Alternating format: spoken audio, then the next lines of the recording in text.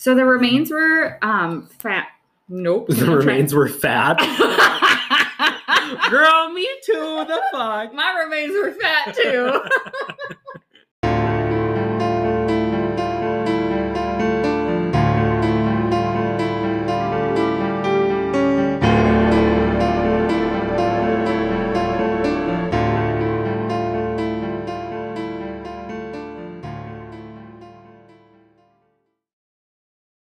Hi guys, and welcome to another bonus episode of A Side of Homicide. I am Austin. And I'm Tennille. And Leonard is currently freaking out. Yeah, because Austin has treats for him, so he's like begging for them. Like all bonus episodes, we're going to skip the chit chat and just kind of get right into it. So today we're going to talk about a folder, and it's called an If I Go Missing folder. I have one. Austin simply does not. No comment. So hopefully this encourages him and all others to get one. Austin and I both first heard of this through Crime Junkie. Yes. So shortly after that, I also heard about it through TikTok because a flight attendant was going over hers. So, and hers kind of actually went into more detail. And I kind of did a mix of both Crime Junkie and hers. Yeah. So shout out to those guys because that's cool. So I'll be going over what I have exactly in my folder, just kind of as an example of what I believe you guys should have in there. Since I have quite a few tattoos, those can be identifying features. So I did take a picture of like each tattoo that I have and wrote down exactly where each tattoo is on my body. And then I also put that they are all black tattoos. None of mine are colored. And I don't plan on doing any colored tattoos. So I'm just going to, leave that in there. You don't have to update it. No. I know that my pictures aren't updated since I got my half sleeve, so I should do that. But other identifying features could be like birthmarks or scars. A few, so I wrote down those locations as well. If you wear anything every day, like jewelry or, for example, my acrylic nails. Yeah. I always have my nails done. Super identifying for me. And your bitch ass attitude. Yeah, my bitch ass attitude. And so I also have what piercings I don't have that many. Yeah. But I still wrote them down. Yeah. Like I mentioned in a previous episode, I did get LASIK, but unfortunately it reversed. So I am back in glasses. So I do actually have 3 pairs of regular prescription glasses and then 1 pair of prescription sunglasses. So I did take pictures of those too. Yeah. Just in case, I go missing with one of them on at least. Yeah. Hopefully they'll find it. I also made a photocopy of my passport and my driver's license. In the unfortunate event, if I do end up going missing and end up dead and unrecognizable, God, that's morbid. Yeah. But if I do, the police won't have to waste any time trying to obtain my dental records because I have those in my file too. Oh, okay. So, and the last thing that your family wants to do is try to get those records for the cops. Right. They're in full panic mode. They're not on their They're going to want to help look. They're not going to want to have to, worry about contacting the dentist and all that shit. So that's in there. And another identifying feature is fingerprints. So I originally had mine done for my TSA pre-check to go on flights, but I never actually got a copy of it. So I ended up just going to my local police station, and I think I paid like $10 to get my fingerprints done and to get a copy. Yeah, I remember when you did that. Austin was judging me pretty hard. But I felt better though, because when I got there and the lady who was like doing my fingerprints, it's kind of cool because they're like digital fingerprints. They're not with like the ink. And I thought that was kind of cool. And she asked where I was doing it because normally, it's for people who have to get it done that do it. And I quietly told her, and she's like, "Oh, I have a folder too." And I was like, "Oh, okay." It feels so weird now. So in some of missing person cases, there's letters left behind, either saying that they ran away or, just some odd situation. That doesn't all make sense. Yes. So in case, somebody took me and a letter was left behind, I do have a sample of my handwriting on a piece of paper. So then they can compare my handwriting to see if it's actually me or like somebody else.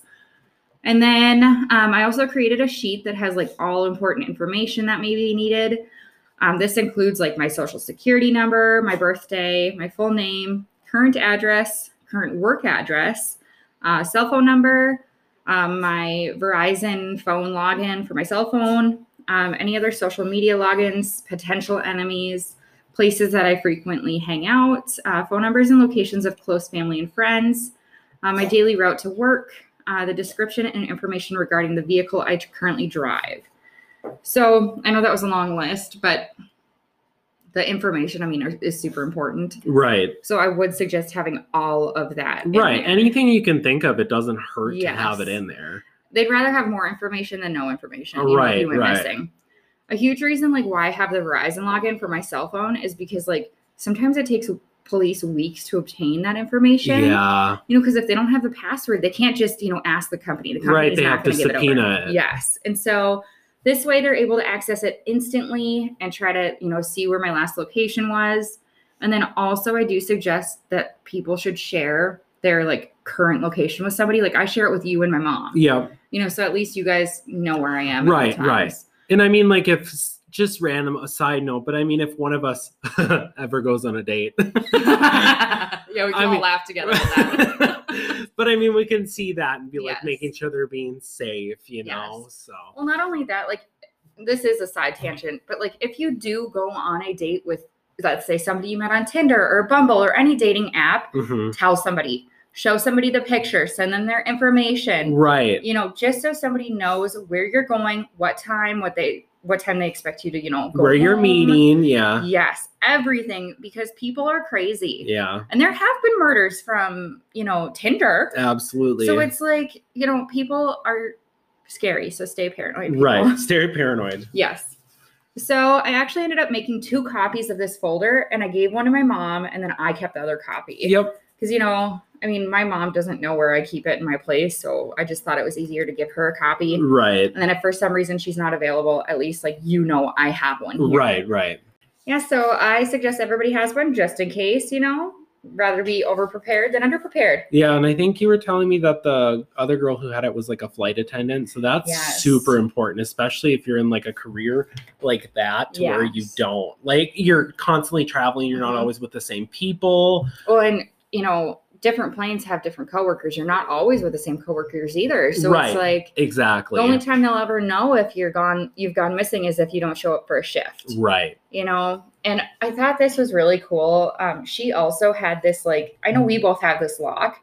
So it's kind of like, I'm trying to think of how to explain it, but basically you put it in your door lock, and it works any door lock. I mean, I use it on my apartment sometimes, and so does Sunil.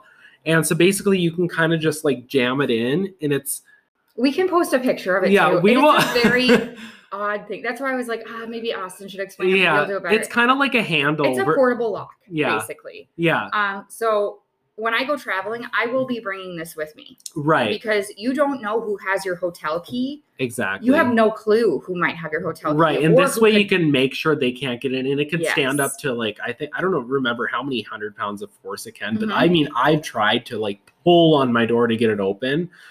It will not budge. And it's only $5. It's a great investment. Yeah.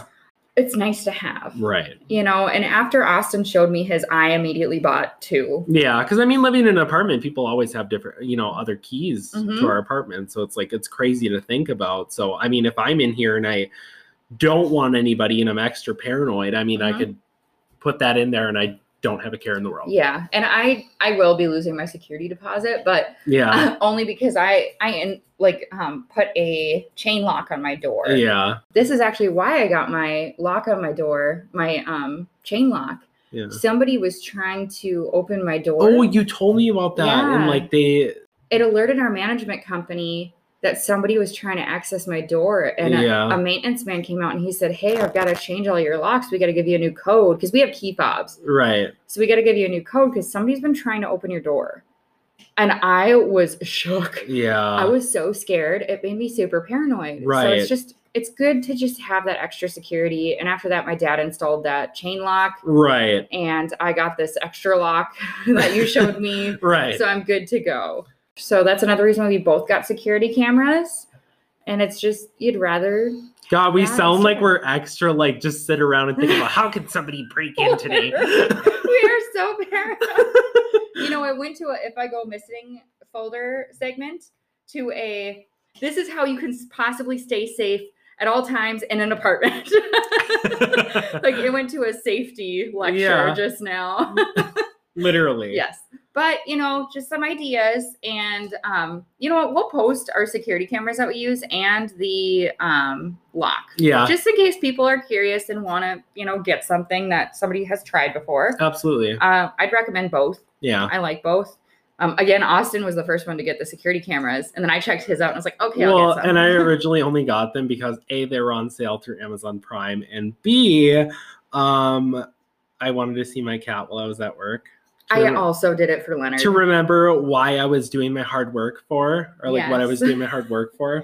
And they live here rent free. Exactly. So I'm going to watch them when they're gone. Yes. Make sure they're not like living a double life, like some sort of Toy Story thing or Secret Life of Pets. I was just going to say that, yeah. I loved that movie. That was a good movie. I was kind of hoping he'd be talking, but he didn't. So. It's okay. Okay. So off of our security rant here, let's get back to my notes. Yes. My notes had no security things in it whatsoever. You know what? Sometimes that just happens. It's okay. Notes are just a general guideline. Yes, that is true. So I also wanted to discuss a random Jane Doe case in hopes that it would encourage everybody to put together an If I Go Missing folder. So I actually went on the Doe Network online, which I encourage everybody to go look at because it's very interesting. And I actually creeped on it last night. It was interesting. Isn't it? Yeah. It's wild how they can... There's so many Jane Does and John Does out there. Yeah. And it's scary. It's really scary, but it's very interesting to see all the info and, the reconstructions of the faces. It's just very interesting. So everybody should go check that out. So this woman was actually found on December 6th, 1971 in Galloway Township in Atlanta County, New Jersey. The remains that were found were skeletal, and they believe that she could have possibly been strangled to death. So her remains were found by 3 hunters. It was in the woods off of Jim Leeds Road near milepost number 42 of the Garden State Parkway. Well, could you imagine that being hunting, first of all? Imagine hunting. I have never hunted before. I haven't. It was terrible. But I mean, and like just true. And just coming across something like that, I don't know how I would ever live that down. I don't know either. This girl was estimated between age 12 to 18 years old, but they do believe she was probably under 15. Oh. But I mean, these were just skeletal remains. They're just trying their best. There's no way to tell. No. And she, this blows my mind though, that, remains were found and it was skeletal, but they have all this information. Yeah, that's crazy to think about. It's so crazy and it's so interesting to me. She was a white female between the height of 5'1" and 5'4". She weighed approximately 105 to 130. She had a petite build. That is not us. No, absolutely not us. We're not in this Jane Doe category. That just eliminated us. That eliminated us totally. Damn it. So her hair was light brown or auburn, straight and shoulder length, but they also think it could potentially be a wig. Okay, I suppose they couldn't tell at that point. When it's so decomposed. Right, I'm sure there was just some hair just so they don't know hanging out there. Well, underneath wigs, they have that material. Right, but the material could have decomposed too, So the netting, you mean? Mm-hmm. Yeah. Yes, thank you. And her teeth were described as almost perfect. Since skeletal remains were found, they were not able to get fingerprints or determine an eye color, obviously. But there was DNA. It was just her remains. There were items left behind. Right. Because obviously, she was wearing clothes, when she passed. So she okay, remember, this is in, 1971 when she was found. So these are older clothes. So there was a ribbed blue polo shirt, a white, blue, orange, vertically striped canvas or cotton hip hugger bell-bottom slacks. And she had underwear, a white bra, and brown leather sandals. And then also left behind was a brown wide leather band bracelet with small brass eyelets. And it was all around the band, and attached to the bracelet through the eyelets was a small lady's Westclock watch. Okay. And also found inside her pocket was a key, and it was to a local motel. So, there's a few things there, but even with that, they still were not able to find out who it was. Yeah. And, I know this was back in 1971 when the remains were found, but I mean, who knows? Maybe somebody out there has information on this. Right. You never know. You never know. Yeah. So if you have any information on this Jane Doe, please call the New Jersey State Police at 609-584-5054, and the case number is H1102014-34. And then there was a reconstruction drawn of the victim, which was created by NCMEC, and it's really interesting. I know I sent it to you. It's crazy how they have that much detail. Right. You know, from her face. So it's just, it's insane to think about how they can just come up with that. But yes, it's very interesting, but you guys should check it out. I'll post it on our socials, but it's just crazy. And it's just sad that, you know, she never had a proper burial from family or friends, and because, you know, they don't know. Right. This is a Jane Doe.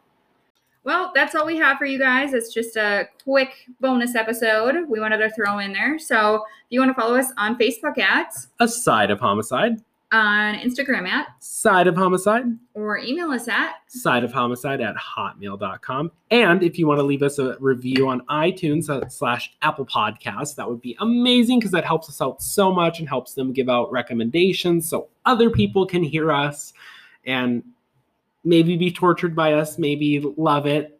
You never know, but you don't know until you try. So yes, what he said. So stay paranoid, everybody. Stay paranoid. Bye.